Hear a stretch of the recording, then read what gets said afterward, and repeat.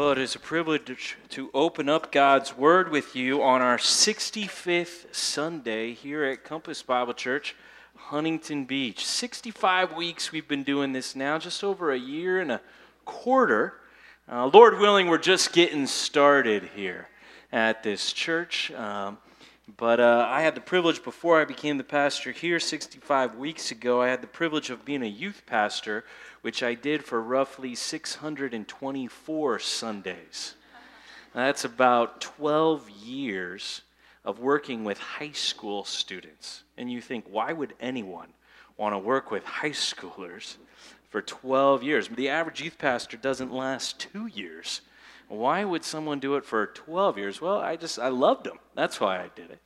And I got to see God do a lot of great things in the lives of young men and women. And if you've ever done youth ministry, if you've ever read about it, studied it, maybe served in it, there's a statistic that you come across sooner or later, which is that somewhere, depending on which survey they've done, and I don't know how they exactly get these statistics, but it seems to pan out that somewhere between 60 and 80% of the young people who go to church in their junior high and high school years, by the time they graduate college or by the time they're that age, they have nothing to do with the church.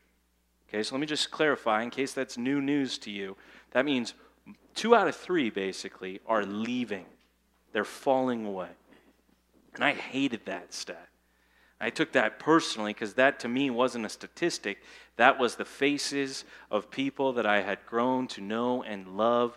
It was souls to me. In fact, we used to do this thing when the students would graduate from the high school ministry.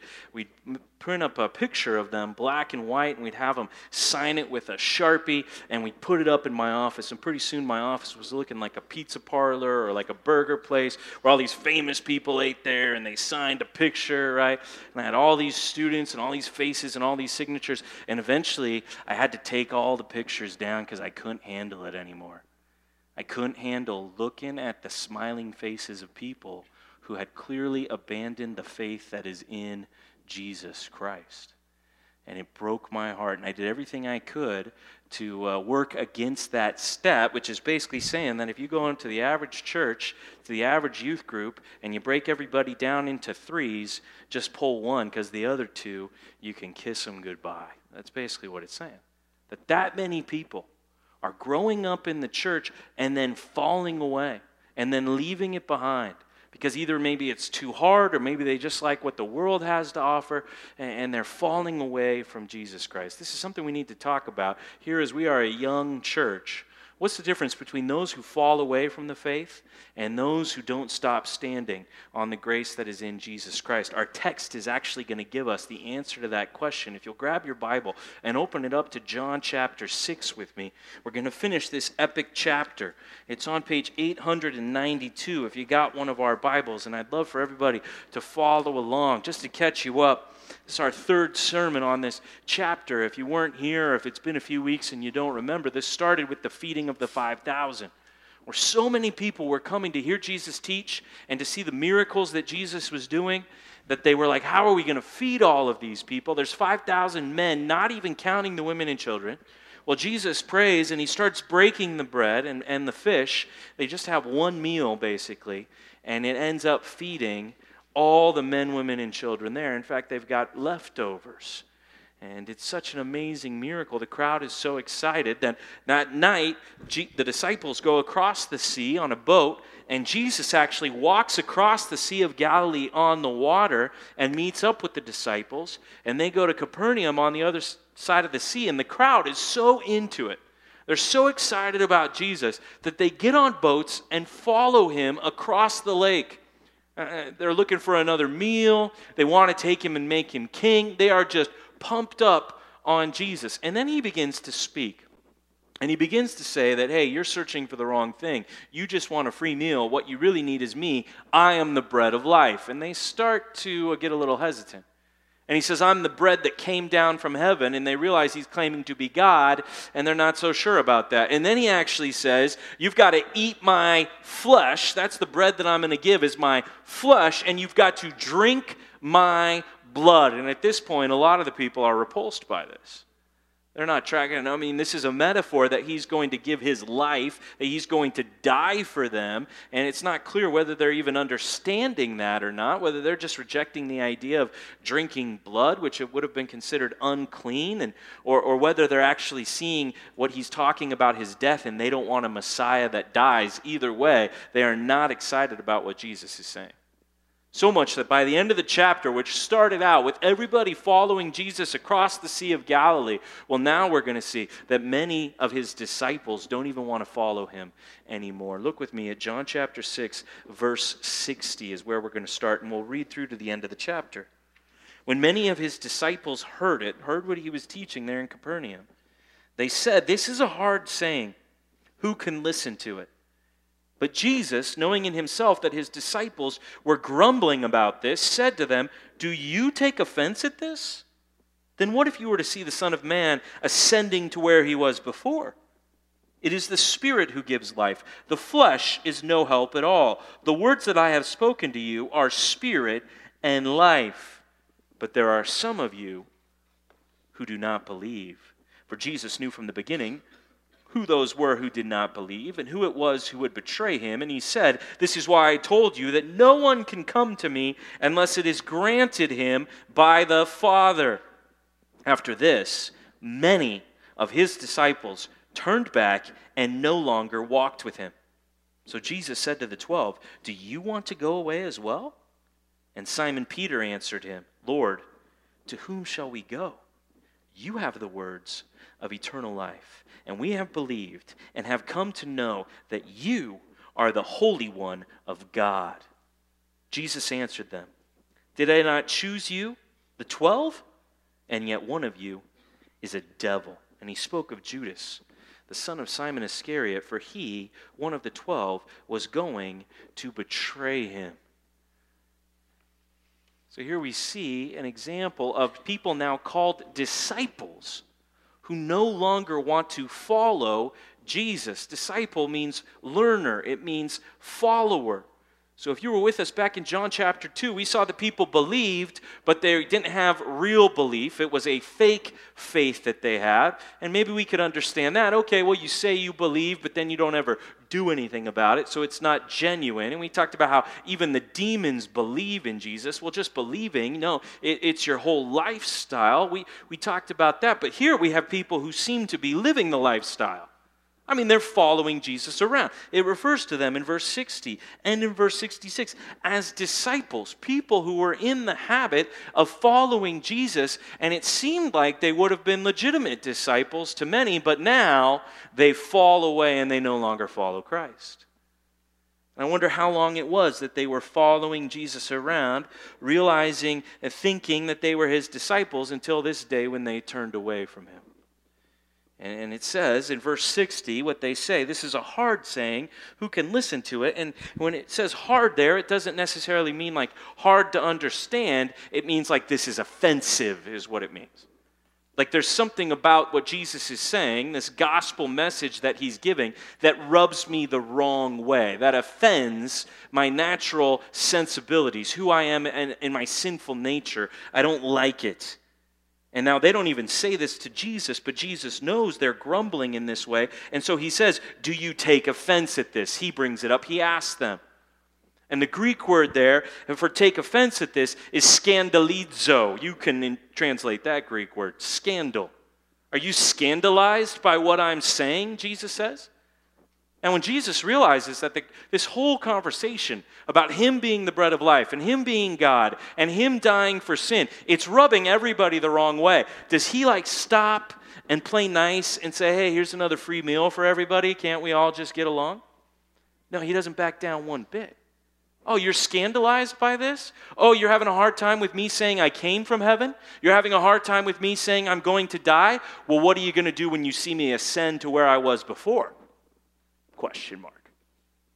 Hey, I didn't just come here, and I'm not just going to die. I'm going to rise again. I'm going to go back to be with the Father and the place that I already came from. The Son of Man is a reference to Daniel chapter 7, who's going to come riding on the clouds in judgment to reign over the entire world. Oh, you're offended by the fact that I came down from heaven? You're offended by Christmas? Well, how about the whole gospel story, Jesus basically says. He's not backing down at all. Oh, it is the Spirit who gives life. The flesh is no help at all. See, the gospel is good news for all people, that there has been born a Savior to come and save us from our sins. But to get the good news, you've got to admit the bad news that you are a sinner, and that you can't save yourself, and that you would never choose to really save yourself. You would never choose Jesus Christ. No, in your flesh, you would not do that. You would choose yourself, your own way, your sin over Christ. And that's why he says you got to have the Spirit, not just the flesh. He's going after who they are. And he says, some of you do not believe. And then he says, let's see if this is still offensive even in church today. That's why in verse 65, jump down to it, that's why I told you, no one can come to me unless it is granted by my Father. You can't choose God unless he chooses you. Is that still offensive in church today? Is that still rubbing people the wrong way?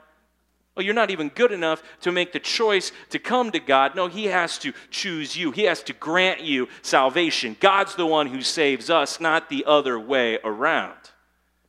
Now, the idea of eventually Jesus dying on the cross, you have to realize that was just offensive to everybody. Deuteronomy says, "Cursed is the man who hangs from a tree." So every Jew would have considered someone who died on a cross cursed by God. The Romans, who came up with crucifixion, devised it to be the worst possible way to torture someone, then execute them, and they would have had just shame and disgrace would have been the legacy of anyone who died in that kind of crucifixion. So it's offensive. We might see the cross as some beautiful symbol of God's love for us, or the religious symbol of the religion of Christianity. However, we might see the cross with its positive connotations. It was all negative to these people. They were offended by it. It was a stumbling block to them. They were scandalized, and Jesus apologized to no one over them being offended. In fact, he said, the reason you're offended is because you don't believe. And it says here, look back at the parentheses in verse 64, Jesus knew from the beginning that they would not believe. He even knew who it was that would betray him. So when many of his disciples turned back and no longer walked with him, Jesus wasn't surprised at all. He knew that was going to happen. In fact, that is held out in Scripture as standard operating procedure. There will be many who for a time will appear as disciples of Jesus Christ, and then they will fall away.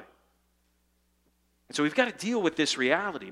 We can't act like it's just all happy times here at church, and isn't just everybody loved by Jesus, and doesn't everybody here just love Jesus, and let's just do encouraging sermons every time you come through the door. Does that sound nice to anybody else? As the guy preaching the sermons every Sunday, that sounds really nice to me, right? I mean, if you were here last week, it was just all grace, the whole sermon. Can anybody testify to that? Was anybody here last week? We just did grace the whole time. No conviction, just encouragement. That's all it was. I would love to do that every Sunday. Wouldn't you? Wouldn't that feel good? Wouldn't that feel nice? But no, then we get to texts like this. And we have to deal with this. And we have to deal with the reality, and if you've gone to church for any length of time, you know that many people start out strong. They take off out of the blocks, running all out for Jesus Christ. It's not about who's at the starting line, who makes it to the finish line. That's really the question that we're here to talk about. So we have to deal that fake is real. Let's get that down for point number one. If you're taking notes, let's just start with this. We need to deal with fake being real. There is a kind of Christian person who seems like a disciple for a season and then eventually turns back and no longer follows Jesus Christ. There is a category of the deceived believer, the fake Christian. Okay? And turn with me to Matthew 13. We're going to go to the Gospel of Matthew a couple of times here this morning because all the Gospels talk about the feeding of the 5,000, and Matthew is going to give us some interesting perspective. And it's going to show us some parables. We don't really have parables in the Gospel of John, but Matthew shows us some parables that Jesus was teaching at the time that he fed the 5,000 in such a positive, miraculous way. Well, he was saying things like the parable of the sower, or sometimes it's referred to as the parable of the soils, where you've got a guy throwing his seed out, and some of the seed gets immediately swept up by the birds who eat it. And some of the seed gets in this rocky ground, but the roots can't really grow deep, and so it doesn't last very long. And then some of the seed's there in thorny ground, and it starts to grow up, but these thorns grow up, and they choke out the life. And then there's some seed that falls on the good soil. and it begins to grow. And Jesus explains that parable. Look at Matthew 13, verse 18 with me. Page 818. It says, "Hear then the parable of the sower." So he says it to the crowd, and really when he teaches the parable to the crowd, he's hiding the meaning from them because they don't believe in him and they're rejecting him. But he explains it to his disciples. "Hear then the parable of the sower. When anyone hears the word of the kingdom," that's the gospel. Jesus is the Christ, died for our sins, rose again. When people hear that and does not understand it, well, the evil one comes and snatches away what has been sown in his heart. This is what was sown along the path. That's Satan blinding the minds of unbelievers. They're not even really getting the gospel message. But, verse 20, "As for what was sown on rocky ground, this is the one who hears the word and immediately receives it with joy." I want to be a Christian. I'm ready to follow Jesus. I'd like to get baptized here at this church. I'd like to go to a fellowship group. Let's do partners. Sign me up. I'm all in. That's what they seem like. They receive it with joy. Yet he has no root in himself. He endures, but only for a while. And then tribulation. It gets hard to be a Christian. And then persecution. Here's opposition from people who don't like the fact that you've given your life to Christ. Here's the world coming after you. And it arises on account of the word, and immediately he falls away. As for what was sown among thorns, well, this is the one who hears the word. Okay, they look good.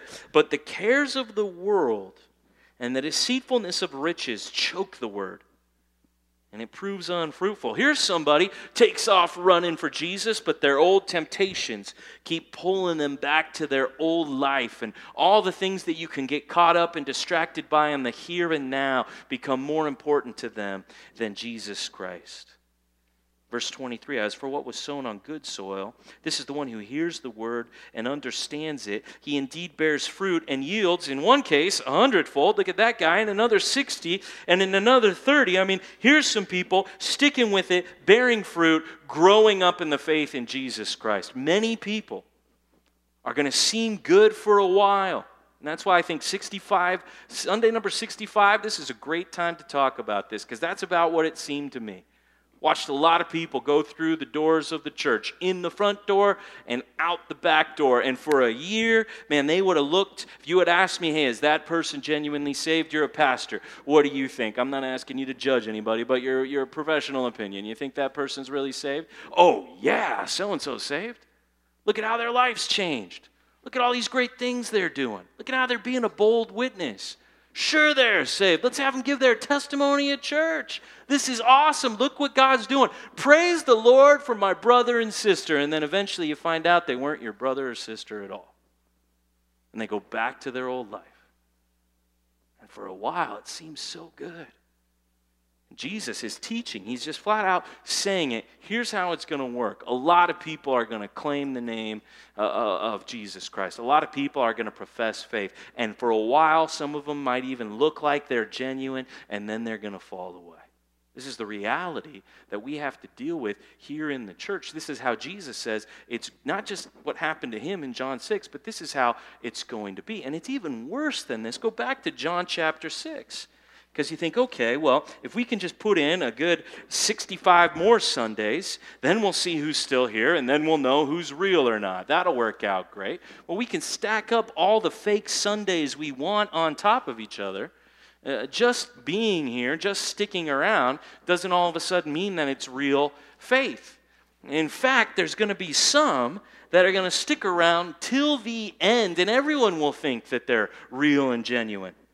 And it just talks about that a little bit in verse 64 when it says that Jesus already knew from the beginning who it was who would betray him. And even though our passage gets to some encouragement when Peter says, "We're going to stay standing with you, Jesus," our passage ends in a very disturbing statement by Jesus in verse 70 when Jesus answered them, "Did I not choose you, the 12? Didn't I choose you to be my 12 disciples? And yet one of you is a devil." And he spoke of Judas, the son of Simon Iscariot, for he, one of the 12, was going to betray him. Isn't that amazing? That Jesus chooses Judas to be one of the 12, but he didn't choose to save him. I mean, let's think about this. that on this day, when it got offensive to follow Jesus Christ, and many disciples turned back, and Jesus is like, are you guys going to stick with me? They say, yeah, we'll stick with you. And even then, one of them who's like, we'll stick with you, Jesus, is faking it. I mean, it's amazing to me that the whole time Judas is faking it, and nobody knows but Jesus. In fact, we're going to get to the Last Supper, when the betrayer is revealed, and Judas even ends up going out into the darkness of night to betray Jesus. And it's kind of like the other disciples are like, what's Judas going to do? Like, they don't even get it. Like, this whole time, even though Jesus is saying that one of them is a devil, they're oblivious to the fact that it's Judas right there among them. They can't even realize it. I mean, one thing to think is, okay, over time, the fake will be exposed and the genuine will bear fruit. And so maybe over time we can figure out who is a real Christian and who's got that fake faith. But then it says here, at least with the example of Judas, that no, some people will just stay fake all the way straight till the end.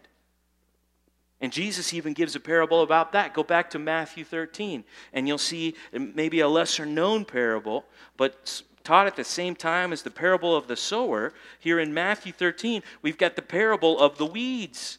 And we've got this good seed bearing, growing up, just sprouting there. The master sends his servants out, and they've got this good seed going here, and it's just wheat's growing up. But then these weeds, the master of the garden, he's got an enemy who comes in, and he plants all these weeds there among the good seed.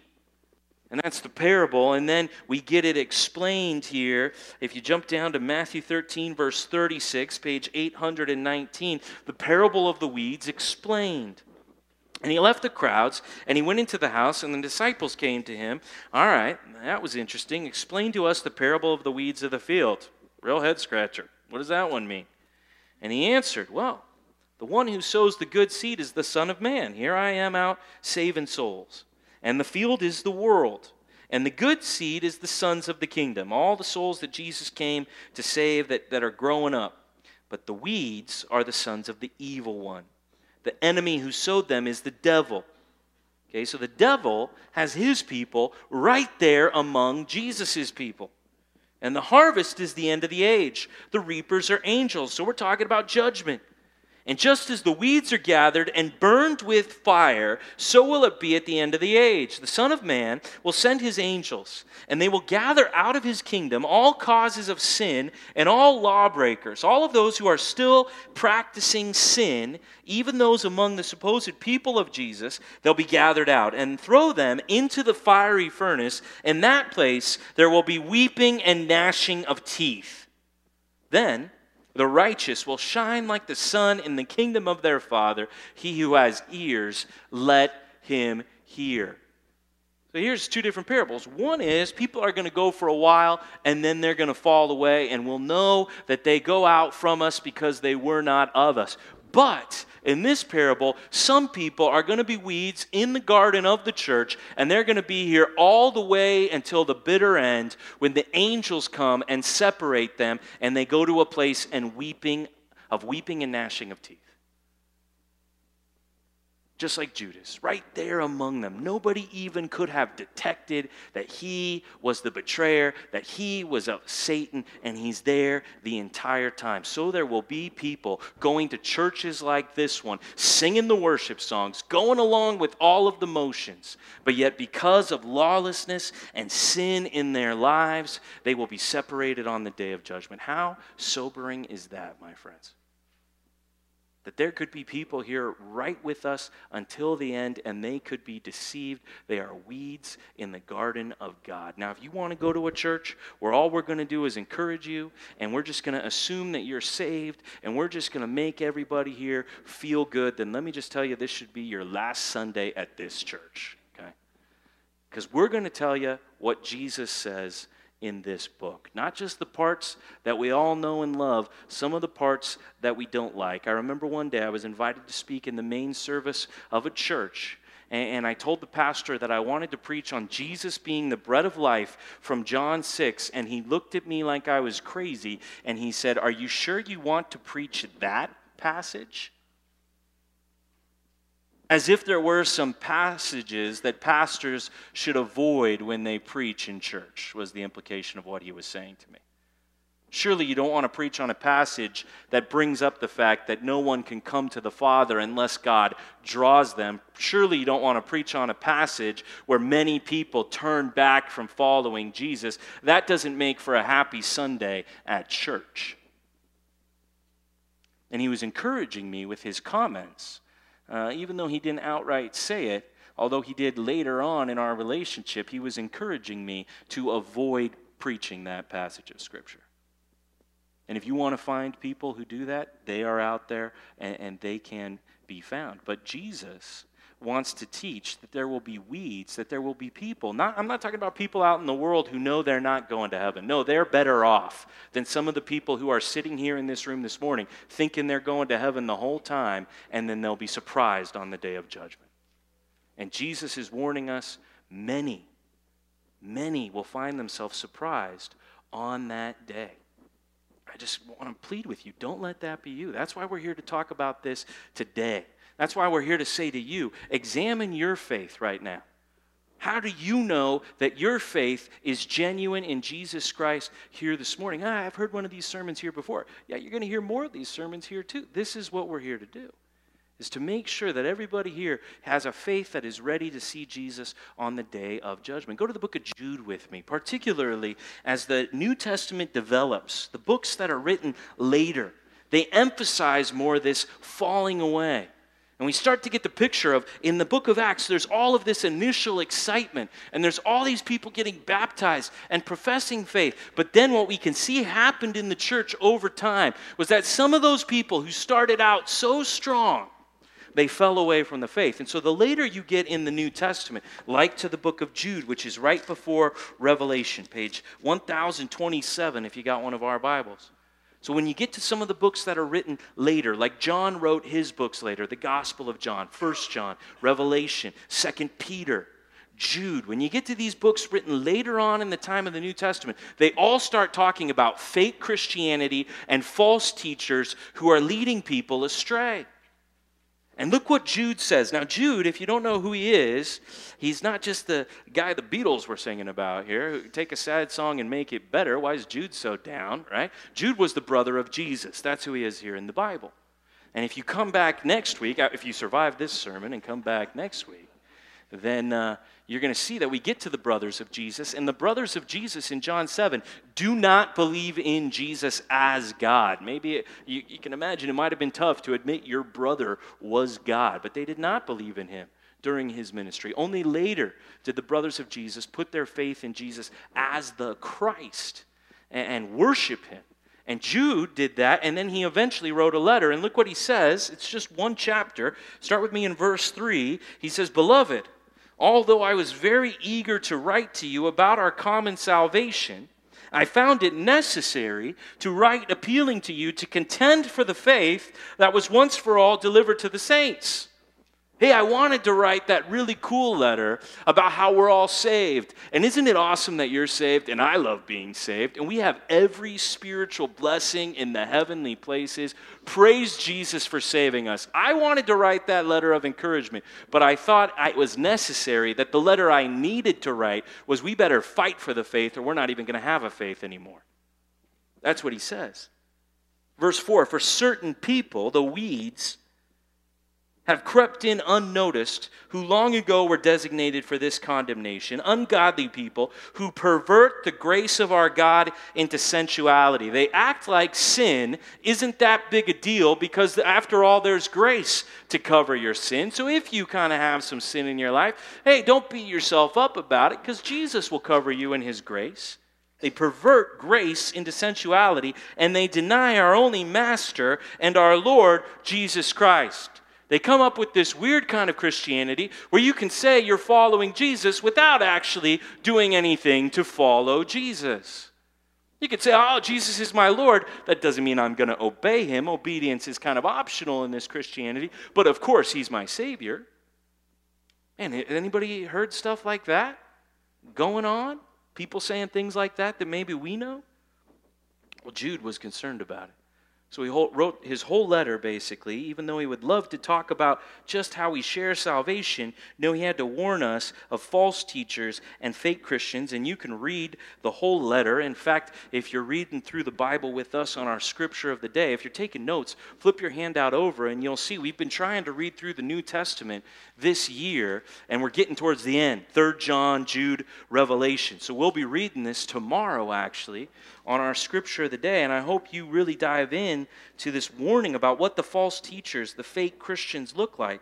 And then he says to those of us who are the good soil, he says this in verse 17, "But you must remember, beloved, the predictions of the apostles of our Lord Jesus Christ. They said to you, in the last time there will be scoffers, following their own ungodly passions." Not talking about just the scoffers out there in the world, the atheists hating on the church. No, talking about people scoffing inside the church. It is these who cause divisions. Worldly people. If they were clearly out there in the world, I wouldn't need to clarify that they're worldly people. I'm talking about church people. Worshiping Jesus on Sunday, but doing something quite different on Saturday night. That's who he's talking about. Devoid of the Spirit. No, you, beloved, building yourselves up in your most holy faith and praying in the Holy Spirit, keep yourselves in the love of God. Stay right where you are. Remain in Christ, waiting for the mercy of our Lord Jesus Christ that leads to eternal life. In fact, don't just persevere yourself. Have mercy on those who doubt. Save others by snatching them out of the fire. Let's grab some other people with us as we stay in the love of God. To others show mercy with fear, hating even the garment stained by the flesh. Go after that person in sin, but don't let yourself be tainted by their sin. And then he ends with these amazing words of encouragement when we talk about falling away. Now to him, now to God who is able to keep you from stumbling, to keep you from falling away. And he can present you blameless before the presence of his glory. And what joy, what great joy we will have in his presence. To the only God, our Savior, through Jesus Christ our Lord, be glory, majesty, dominion, and authority before all time and now and forever. Amen. Now that's a letter. That's how you do it in one chapter right there. Hey, I wanted to share how awesome it is that we're all saved. But if we don't define what it even means to be saved, there won't even be a faith worth fighting for anymore. So let me fight for the faith. And then let me tell you who are the real people who really have put your faith in Jesus Christ. Whatever you do, don't stop standing for Jesus Christ. Like whatever you do. Make sure you don't go the way of apostasy, the way of falling away. Like, keep yourselves in the love of God. And he kind of gives us two different things to think about. One is keep yourself, and while you're at it, grab other people with you. Snatch them out of the fire if you have to. And the other encouraging thought is while you're trying to keep yourself, no, it's really God who is able to keep you. He's really the one that's holding you in his hand and won't let you go. So he goes from exposing the fake to encouraging the genuine believers that even when many people fall away, will you keep standing for Jesus Christ? That really is the question here. Will you keep standing for Jesus Christ? Go to 1 Peter chapter 5, just a few pages over to the left here in the New Testament. 1 Peter chapter 5, verse 10. That was the verse we looked at last week when we talked about grace giving. And maybe some of you guys are like, oh, I wish we could go back to that sermon right now. That was encouraging. I liked it. Well, look at it with me here. 1 Peter chapter 5. And it was encouraging, and it's all true. That God's grace is going to take us from the moment of our salvation, keep us our entire lives, until we experience the future grace at the revelation of Jesus Christ, the best grace that is yet to come. Here's how it says it. 1 Peter chapter 5, verse 10. After you have suffered a little while, here's some good news. The God of all grace, who has called you to his eternal glory in Christ. Here's what God's going to do. He himself will restore, confirm, strengthen, and establish you. He's going to keep you going. To him be the dominion forever and ever. He gets all the glory. Amen. Then it goes on to this. Don't miss this here at the end. By Silvanus, who we think is Silas, a faithful brother as I regard him, I have written briefly to you. So Peter might have been dictating this through Silas, who's writing it down. And I'm exhorting and declaring that this is the true grace of God. I'm telling you what it means to be a Christian. I'm telling you how to live in Christ. This is the true grace of God. And look what he says. Stand firm in it. Even there at the end of his letter.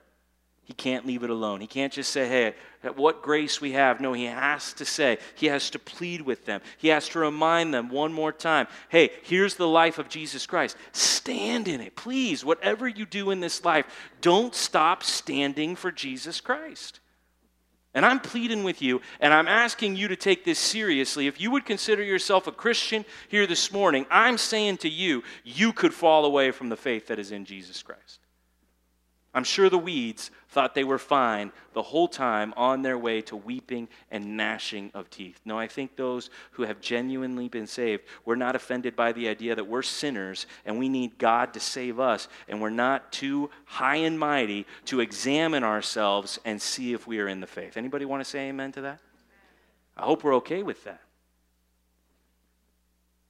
Because if we're not careful, clearly, what the Scripture is saying to us, not just through the example of John 6, but now in other clear teaching passages, if we don't keep ourselves, we can all fall away. Falling away from Jesus is the easiest thing to do. All you have to do is nothing. That's all you got to do. Just stop doing the things. Stop reading the Bible. Stop encouraging one another. Just do nothing and just start to drift and see where that takes you. Just start to follow your feelings, your emotions, ride the roller coaster of circumstances, and see where you end up. It won't be keeping yourselves in the love of God and standing on the gospel of Jesus. See, Hebrews 2 warns us that if we don't pay closer attention to the gospel, we'll start drifting away. So I'm asking you, are you growing? Are you bearing fruit? What is the confidence that you are not one of these fake people, that there clearly is a category for in the Scripture? How do you know you're not one of them? I hope that everybody here is willing to address the issues of our own heart, including myself. Like what? We've never heard of a pastor who fell into sin before? Oh, that's ridiculous. Surely pastors don't fall away from the faith. Those bastions of righteousness, those do-gooders of good. No one's ever heard of a pastor falling into sin. We don't need to worry about that. Small group leaders, you're all good. If you're a small group leader here, you're fine. No small group leaders have ever stumbled. And one of the things I love as the pastor of the church is getting to know the people of the church. And I was having lunch with a man, and we were having a great time getting to know each other, and we were bonding, and he began to tell me his whole story of basically his Christian life, of going to church. And he just kept telling me, I went to this church. Man, it was exciting. It was great. People were really growing, and I was really being fed. And then my pastor, he committed adultery. And so that was kind of rough for a while. And then we got another pastor. Man, things got fired up again, and it was great. And then that pastor committed adultery. And I basically said to this guy at lunch, so if I don't commit adultery, I'll be the best pastor that you've ever had. I mean, we laugh, but that's the sad reality of the situation. So who am I to say that I'm not going to fall into sin? Who are you to say that you're not going to fall into sin? No, the Bible says, hey, guard yourself, keep yourself. It doesn't say act like you're on easy street. No, it says you got to check yourselves.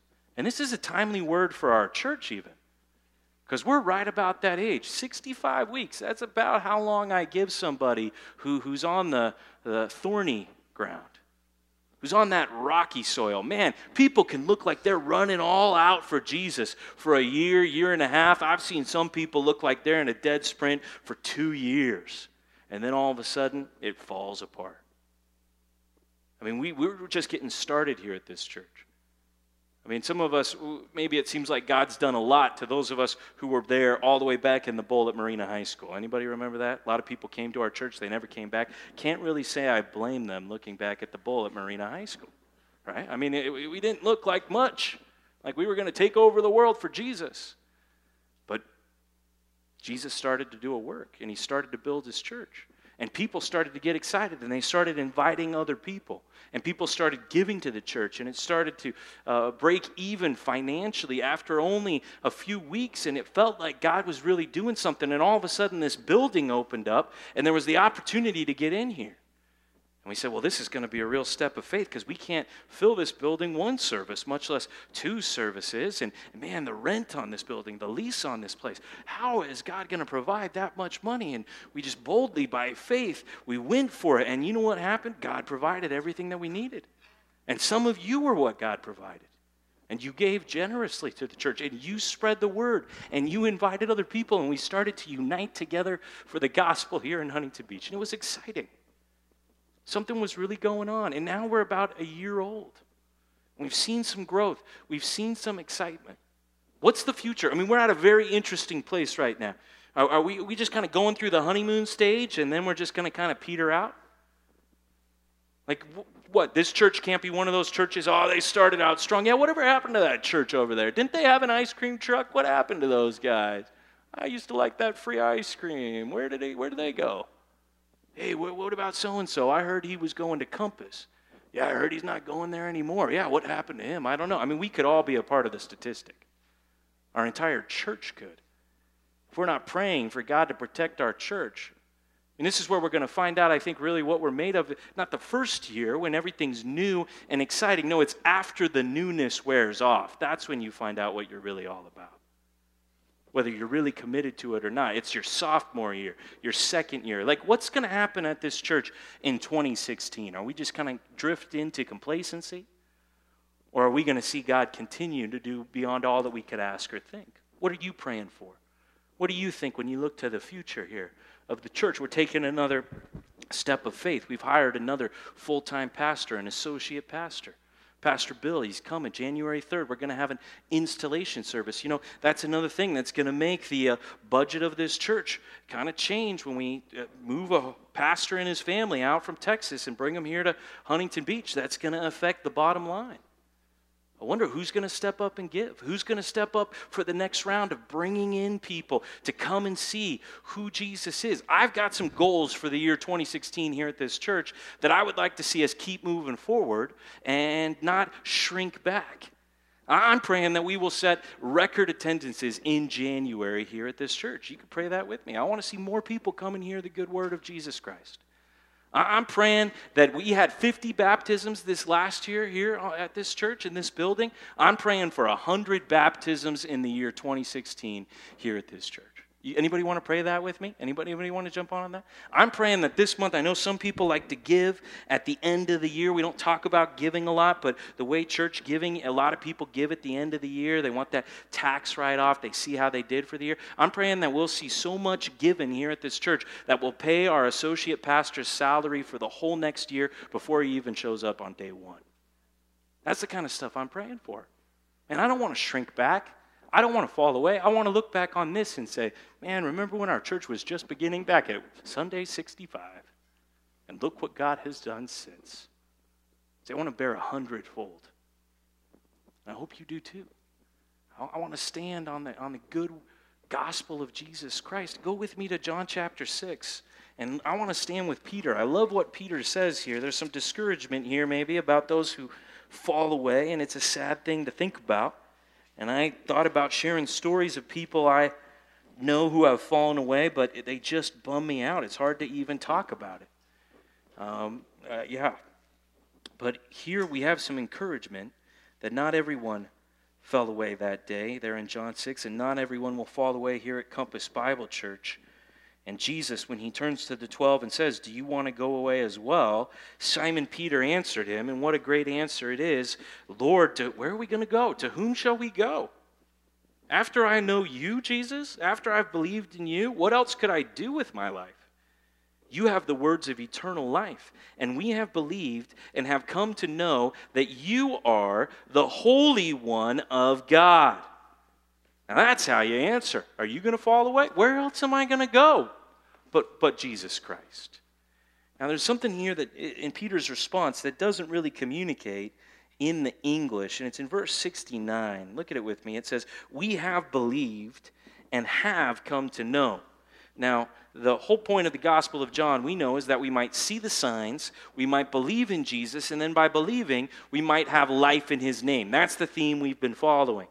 And so here's Peter saying, we have come to believe, and we have the life, the eternal life, which is to know you, Jesus, and God, the Father who sent you. That's what eternal life is, knowing God. So we have believed, and we have come to know you. Now, when I read that in English, and I hear the word have, I think, okay, at some point in the past, Peter believed, and he came to know Jesus.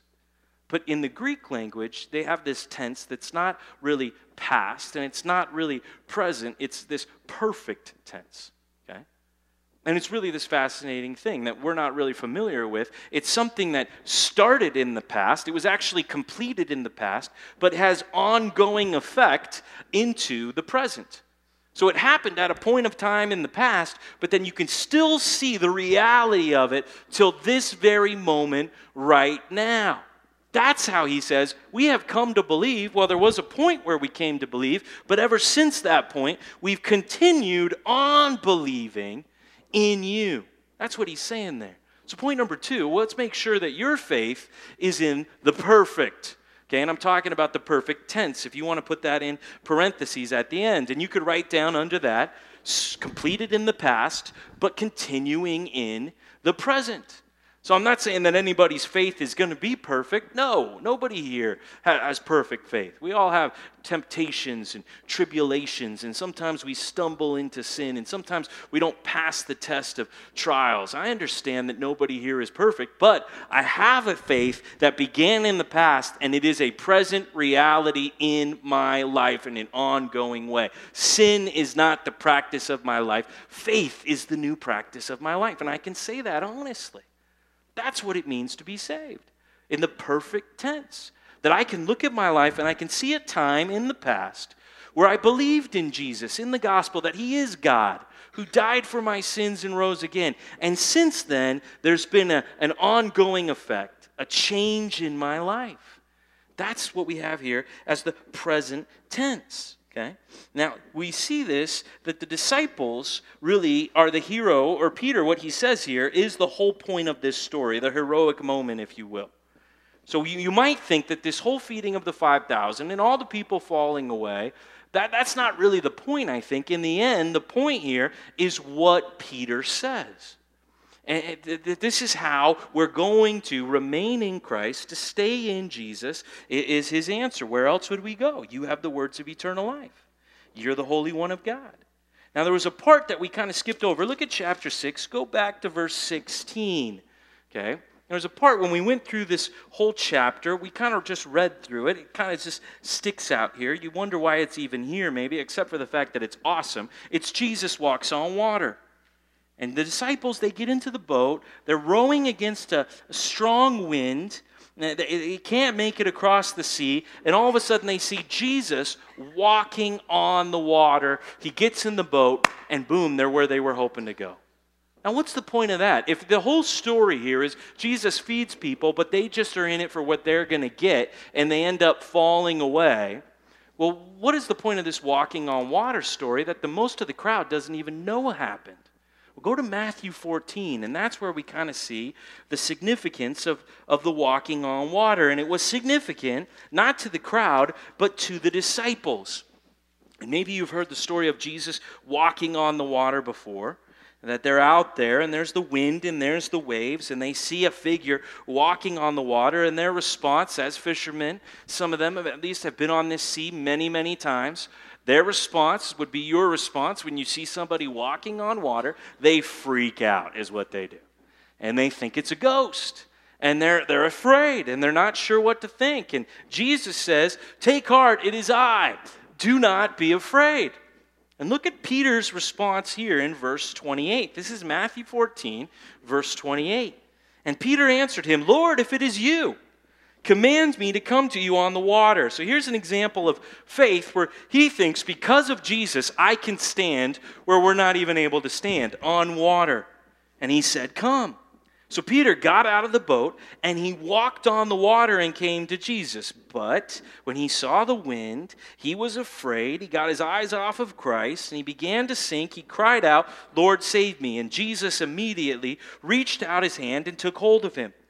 And he said to him, "O you of little faith, why did you doubt?" I mean, here's Jesus saying, I can make you stand on water. I can make you stand strong. I can make you stand firm to the end. I can hold on to you. I can keep you standing in my name. Why would you doubt me? And here's the point, verse 32. When they got into the boat, the wind ceased, and those in the boat worshiped him, saying, "Truly you are the Son of God." See, the crowd, they never got past what was in it for them. What was Jesus going to do in the end? How was it going to benefit them? But the disciples, the true disciples, they got to a place beyond that, a place of worship, where it's no longer about me and my benefit and how's it going to work for me. No, it's about Jesus, and look who he is, and I want to worship him. I want to give my life to him. I want to honor and glorify him forever. I know who you are. I've seen you. Where else could I go? Nothing could satisfy me like you do, Jesus. Nothing compares to you, Jesus. My hungry and thirsty soul. Where else am I going to go besides the bread of life? That's what Peter's saying. Where else could I go but you? You're the one who gives me life. Now go back to what Peter says in John chapter 6, and let's just break it down, because there's two things that I think we're going to see that the genuine believer continues to go to in the perfect way. Not just they went to it in the past, but they went to it in the past, and then they also go to it in the present, in an ongoing, continual kind of way.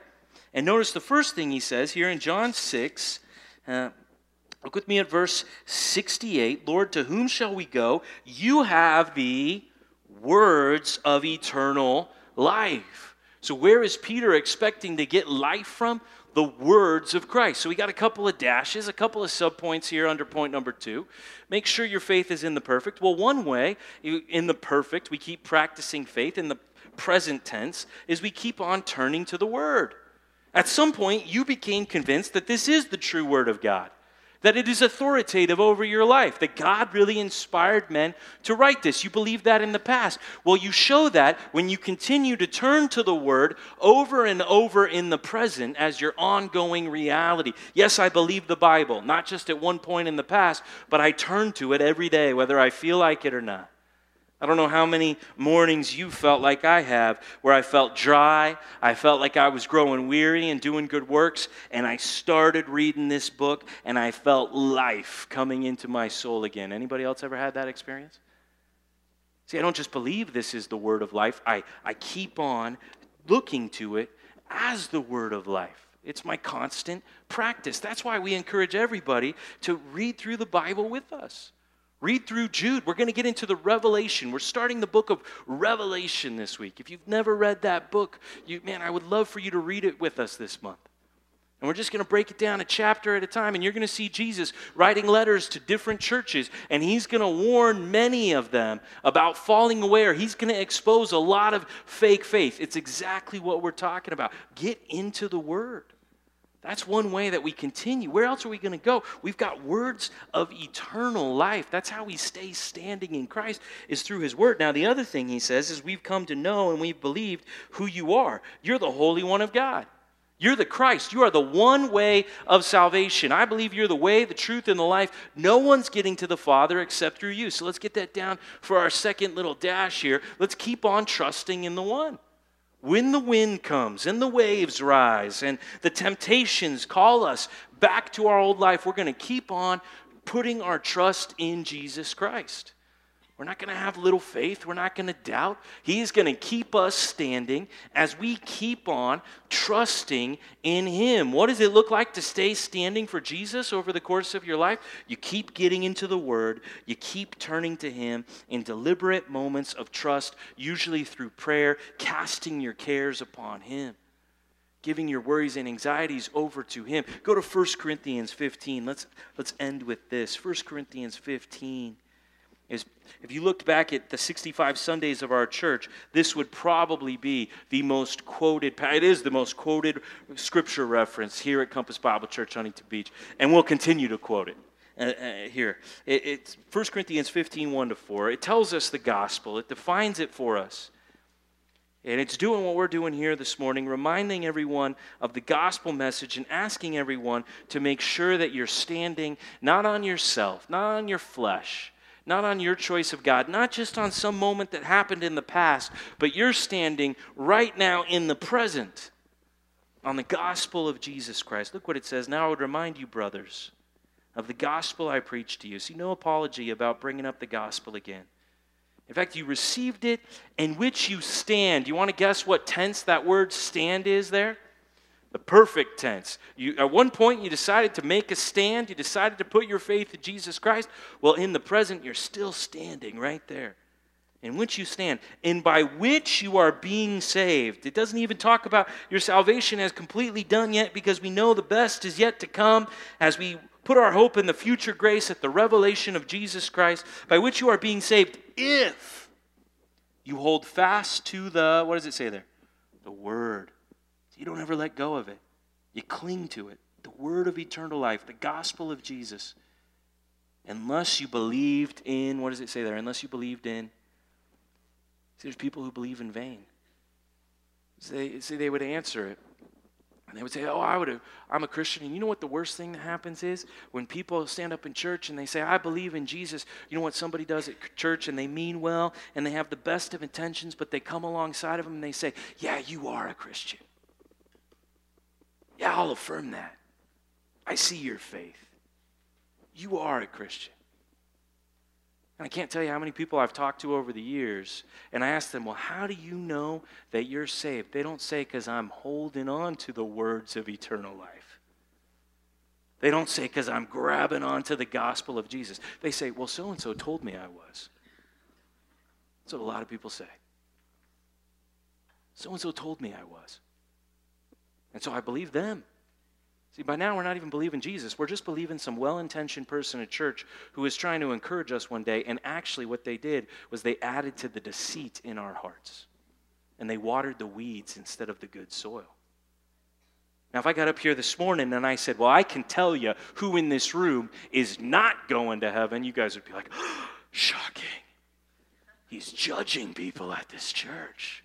How dare he act like he knows who's going to heaven? Well, how dare you act like you know who's going to heaven when you tell someone they are?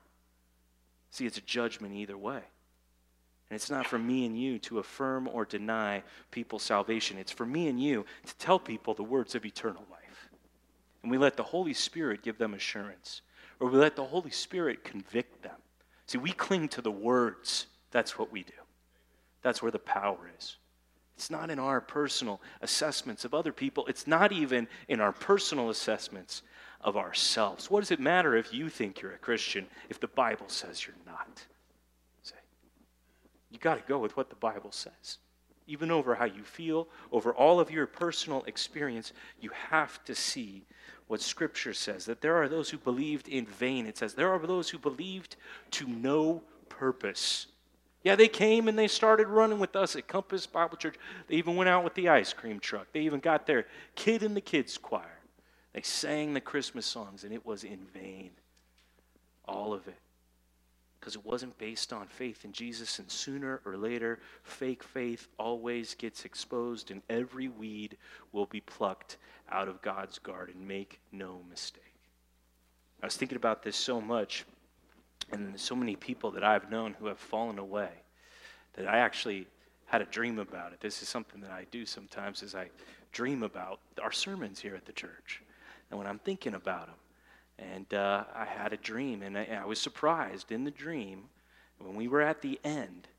And I was surprised because some of the people who were here with us at this church, who had always been here with us, were not there. But some of us were there.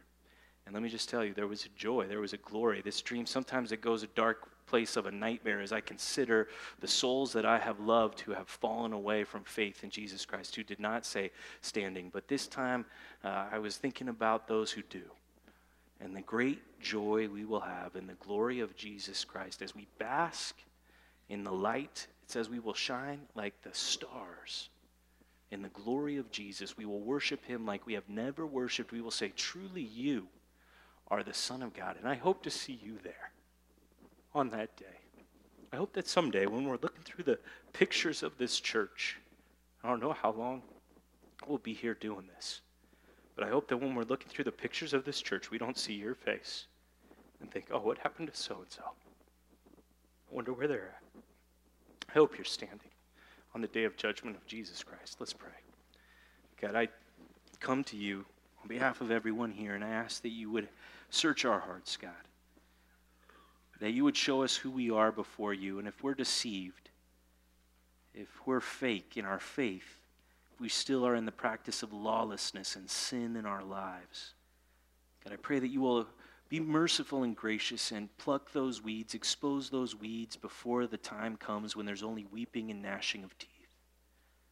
And the weeds are thrown into the fiery furnace. God, that we ask that you would be gracious and your Spirit might convict those who are fake in their faith even here this morning. And God, I pray for those who are standing on the gospel, who are holding to the words of eternal life, both something they've done in the past and what they're continuing to do in the present, God. They're in the perfect tense of faith. They have believed, and they've come to know, and where else would they go but faith in Jesus Christ? God, please encourage them here this morning. Encourage them to keep themselves in your love, knowing that you are able to keep them from falling away, and that you will present them blameless. Someday they will be made perfect in your presence with all of your glory. And what great joy we will have at church on that day when we worship Jesus in his presence together. And we don't need to stand anymore because the finish line has been crossed. And we're with our Lord Jesus Christ. God, we long for that day. And we pray this in Jesus' name. Amen.